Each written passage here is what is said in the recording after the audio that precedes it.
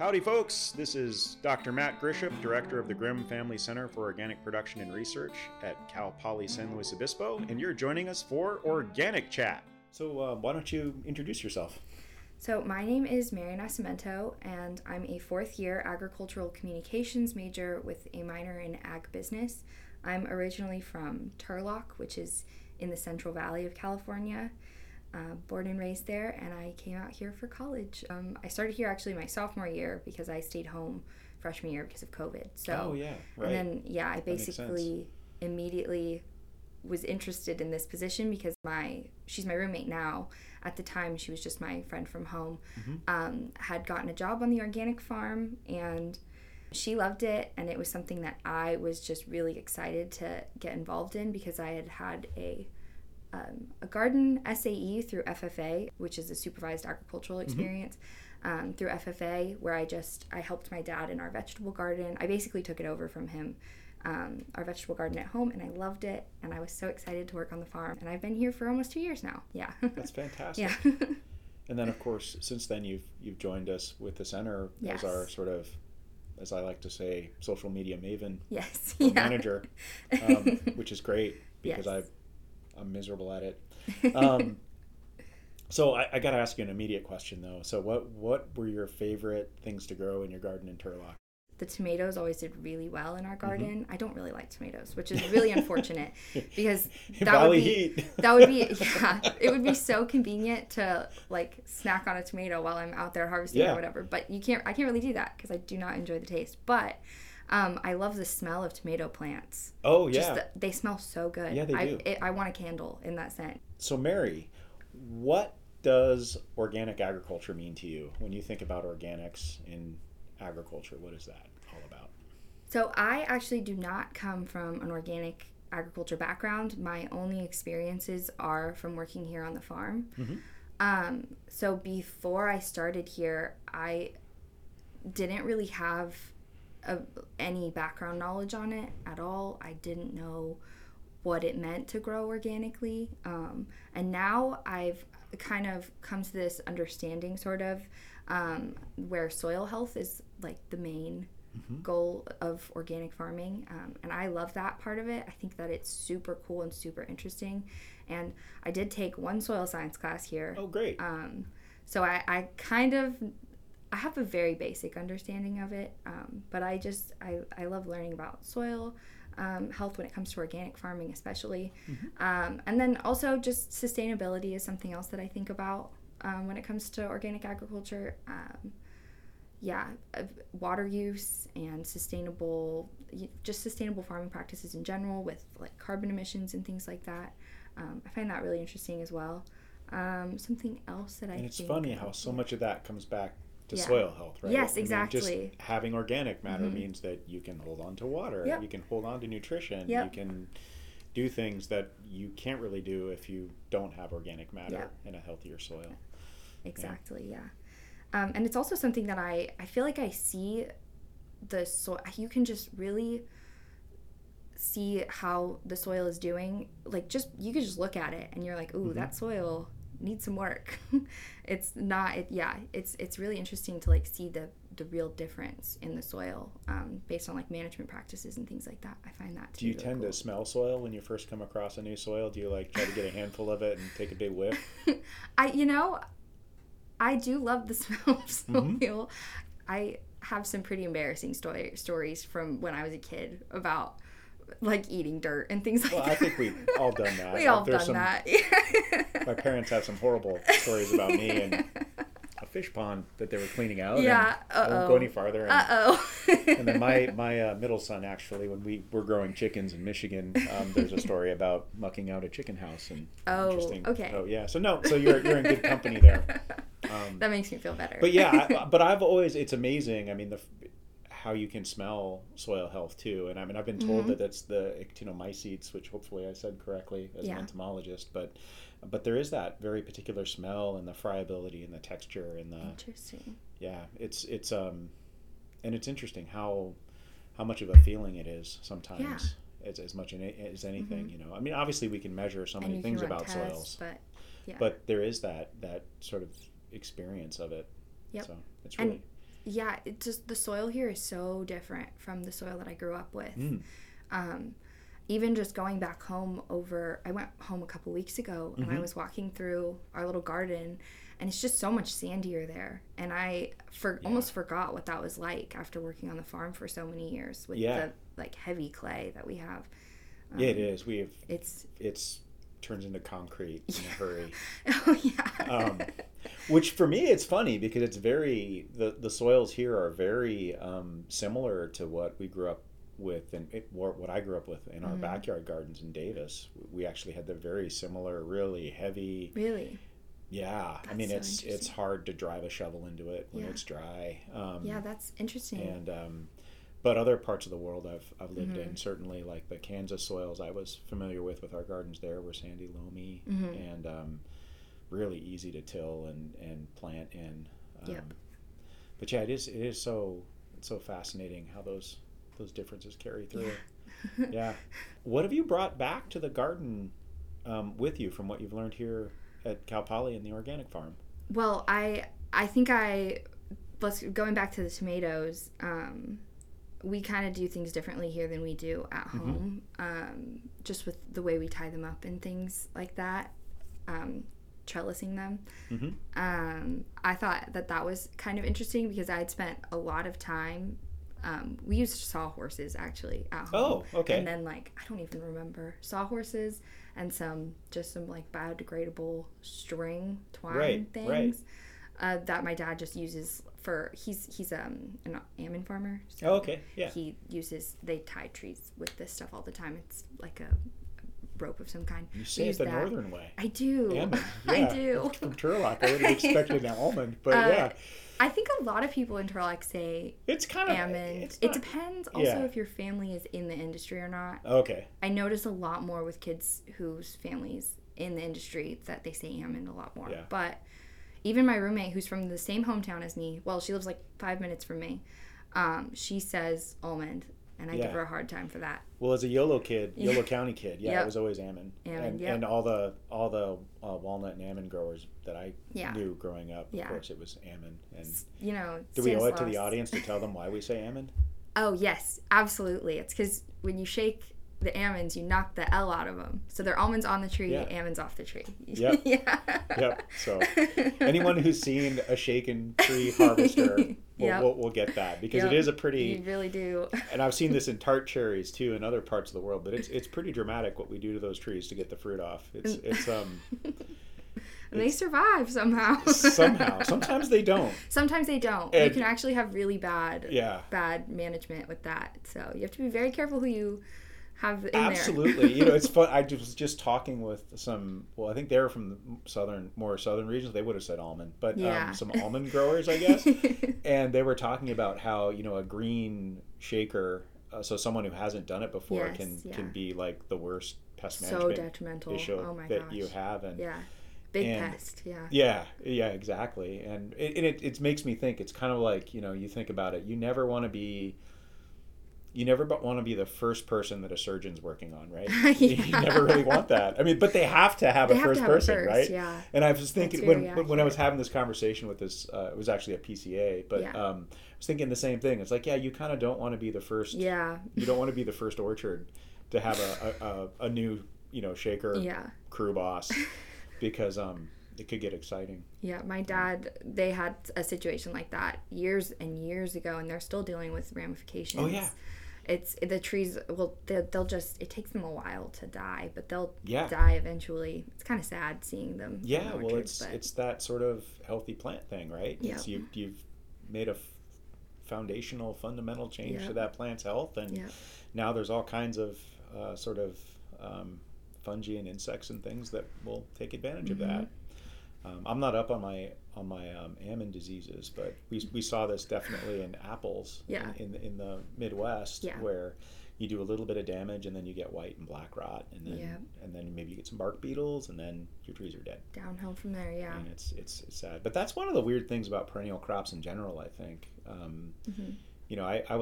I did some high density apples. I put some in professionally with Michigan State, and those turned out well because it wasn't me doing the training. The ones I did were just miserable in my backyard. But But it's weird. It's like with perennial crops, it's like it takes you 3 years to know how badly you've screwed up. I mean, and then it shows up, and then you see all your mistakes. Well, and as a parent, I sometimes say it's kind of like parenthood. It is, it's actually. Like you don't really know if what you did was a good thing or a bad thing. How is this gonna turn out? For at least 3 years, and then it's like, oh wow, that structure's no good. And well, we can't go back to 3 years earlier. Yeah, that's a bunch of blind wood that's not going to produce any crop. Yeah. Well, hey, maybe that's a great segue to the the questions we talked about today. So, in that sort of flavor of mistakes that you don't see for 3 years, what would you say? Oh gosh. what has been sort of like your biggest farming, quote unquote, mistake? This is actually something that has stuck with me. This happened last summer. Oh wow, it's a recent one. Well, actually, it happened summer. I guess that would be 2 summers ago then. Yeah. It wasn't this last summer. So summer 2022? I forget that. Yeah, it was summer 2022. COVID has made everything interesting. Yeah. It was summer 2022. I was on the farm for the summer. And I had gone back to take the tractor implement back over to, we had been laying beds, so shaping beds. Bed shaping. Bed shaping. Yes, we were taking the bed shaper back over, and I was driving, so my coworkers were helping me to unhook from the back. Okay. And I had hopped off and everything, shut the tractor off, put it down. It was fine. We got it unhooked, and I go to drive away, and I had forgotten that the PTO, the power takeoff. Yep. Which is what they use to basically transfer power from the engine to the implement. Yeah, whatever implement. It's a spinning shaft, and it basically hooks into a receptacle on the implement. So whether it's a lawnmower or a planter or anything that needs that energy, it's what it gets. Yep. So the bed shaper was hooked up to that, and I drove away with it still attached. Oh no! But the 3-point was the hitch was all unhooked. Right. That was fine. Okay. I think we'd been using a quick hitch, so that was relatively easy to get unhooked. But then we spent about an hour trying to get it pushed back in, and we eventually did, which was a miracle. Wow. But there were 4 or 5 of us there. Yeah, I think there were at least 4, potentially 5. It was just very embarrassing in front of my coworkers. I was the longest staffed employee at that time. Because everyone basically goes home for the summer. Yeah. And so I was still, I wouldn't say, I hadn't even been there for a year yet. So I wasn't very well seasoned, but I feel like I shouldn't have been making that mistake at that point. Well, but that's how you learn, right? Yeah, I mean, exactly. That's learned by doing. Exactly. Or by, making mistakes. Luckily, I did Google, can you put the PTO back in? And it all worked out. It was fine. We didn't have to call my boss, which was a relief. Yeah. I don't think he knows, so... Dan, if you're listening, that did happen. So did the PTO pull out on the tractor, or did it pull out on the implement? It pulled out on the tractor. So it came out. It was still attached to the tractor, and it had been fully way past extended. Yeah. Way past its limit for how far it could be extended. So we have a tractor with a prehensile PTO. It's a little. Right. I mean, it still works. Yeah. We've been using it, no problems. Yeah. So. If there is a problem, that's probably what it was. Yeah, well, but it's old equipment. Well, that's interesting. Yeah. So how about, why don't we turn the tables on that? So what would you say is your biggest sort of eureka, aha, success moment with farming? It actually relates back to the PTO again. Really? Which, this PTO we have a long history. My biggest success, and it's something that, I don't know, it kind of just helped me feel really capable in my abilities. That was the day that I hooked up the PTO and the quick hitch and everything for the was it the mower or the bed shaper? I feel like I should know this. I was so proud of myself. I'm actually not sure. I think it was the mower, because the mower is pretty tricky. All right. So it was the day that I got that fully hooked up to the PTO and the hitch all by myself with no supervision and I just I don't think I was that new at that point, but I was I'm just going to see if I can do it, because in the past I had tried and I had kind of gotten stuck at some point and I would have to call someone for backup. But that day I got it all by myself and I was so proud of myself. And it just was kind of reassurance that I might not have thought that I was capable, but I actually was. Right. So, yeah. Absolutely. Yeah. Sometimes you need that little push. Well, and, towards that experiential learning that, really is the Cal Poly San Luis Obispo, since there's 3 Cal Polys now, brand. I mean, that's a big part of it, and something I reflect on a lot, as we're training students, and this may sound terrible, it's they can break our equipment and ruin our beds.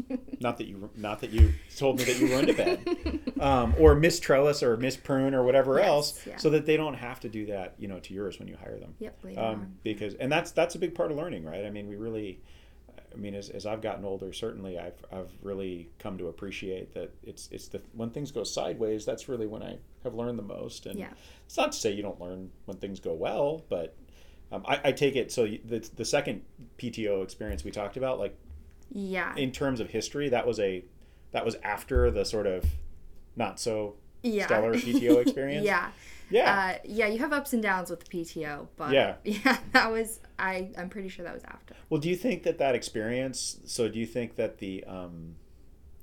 it's interesting, we started with soil and now we're talking about ag machinery. But, so do you think that the sort of oh crap moment you had, was that central to the success that you had later on? Or do you think that it played a big role in your comfortability, you being comfortable with doing this thing that maybe you weren't comfortable doing prior? I think whatever comfortability I had built up to that point, it was I kind of took a couple steps backwards after that, and I was like, well, yeah, it's normal. But you know what, I check very religiously now. Every time I go to disconnect the implements, I'm always very, very careful. Well, yeah, about that PTO. Because you've had to have that experience of eating bitter after things went a little not the way you wanted them to. Exactly. That's awesome. So what would you tell other folks who are thinking about getting engaged with, so for Cal Poly students who are here who are interested in getting engaged with the College of Ag and Food environmental science programs, and maybe the farming community here in particular, or for folks who are thinking about Cal Poly, I mean, what would you say are the top 3 things to experience? Okay, well, something that the top 3 things to experience. I definitely recommend, if you are curious about either the conventional farm or the organic farm or the conventional orchard, just take a walk out to the farm and kind of see what it's all about. I mean, if you do want to work here or even take an enterprise, I feel comfortable I wouldn't say I make a lot of mistakes, but I'm saying I do feel comfortable when I do make mistakes as long as they're small, which I've never made a massive mistake, which is good. We'll let Dan comment on that later. I don't know about that one. Okay. I feel like I have some pretty great bosses and I work with really great people, and I just, feel comfortable, learning by doing, definitely.